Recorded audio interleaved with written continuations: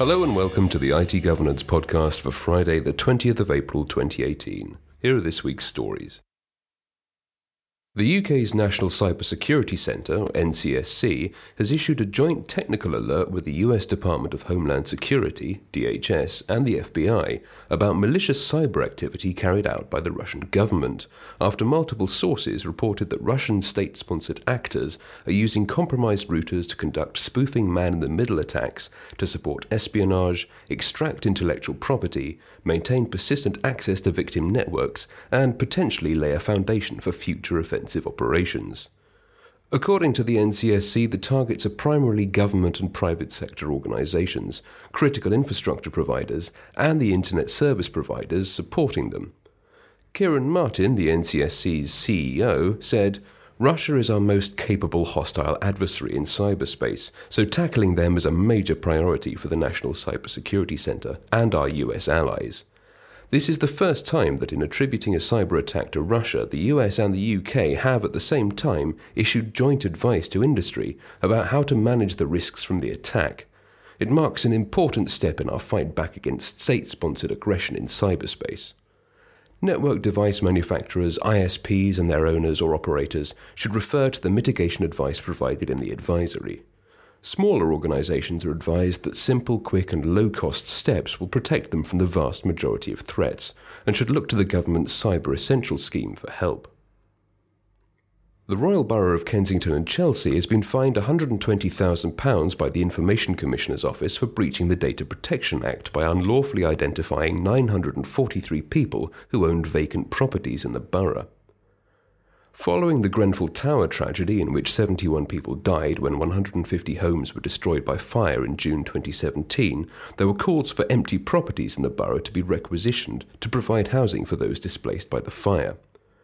The council received 3 Freedom of Information requests from journalists asking for the addresses of empty properties in Kensington and Chelsea, as recorded in a 2015 report.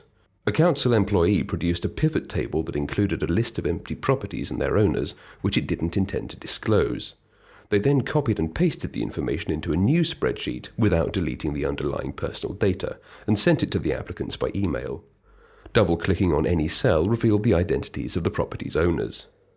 3 high-profile owners were subsequently named in the press, and the whole spreadsheet was published on a blog for approximately an hour.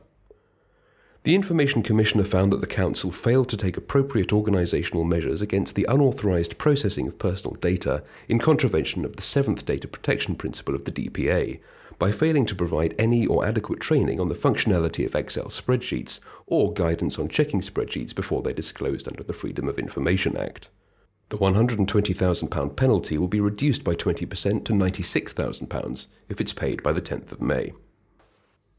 TaskRabbit, IKEA's odd jobs marketplace, which helps people find freelancers to perform household tasks, announced on Monday that it was investigating a cybersecurity incident. The TaskRabbit website and apps were taken offline, the site hosting a single page with a set of FAQs and a security update that suggested personal information had been compromised. It advised users, as an immediate precaution, if you used the same password on other sites or apps as you did for TaskRabbit, we recommend you change those now. More information became available on Wednesday. According to a message from TaskRabbit's CEO Stacey Brown-Philpott, preliminary evidence shows that an unauthorized user gained access to our systems. As a result, certain personally identifiable information may have been compromised. TaskRabbit is believed to have more than 1 million users, but it's not known how many have been affected by the incident or what information was compromised. Those who were affected will be notified. In the meantime, users are advised to monitor their accounts for suspicious activity. The TaskRabbit site and apps are now back online again. Well, that'll do for this week. Until next time, you can keep up with the latest information security news on our blog. Whatever your information security needs, whether regulatory compliance, stakeholder reassurance, or just greater business efficiency, IT Governance can help your organisation to protect, comply, and thrive. Visit our website for more information, itgovernance.co.uk.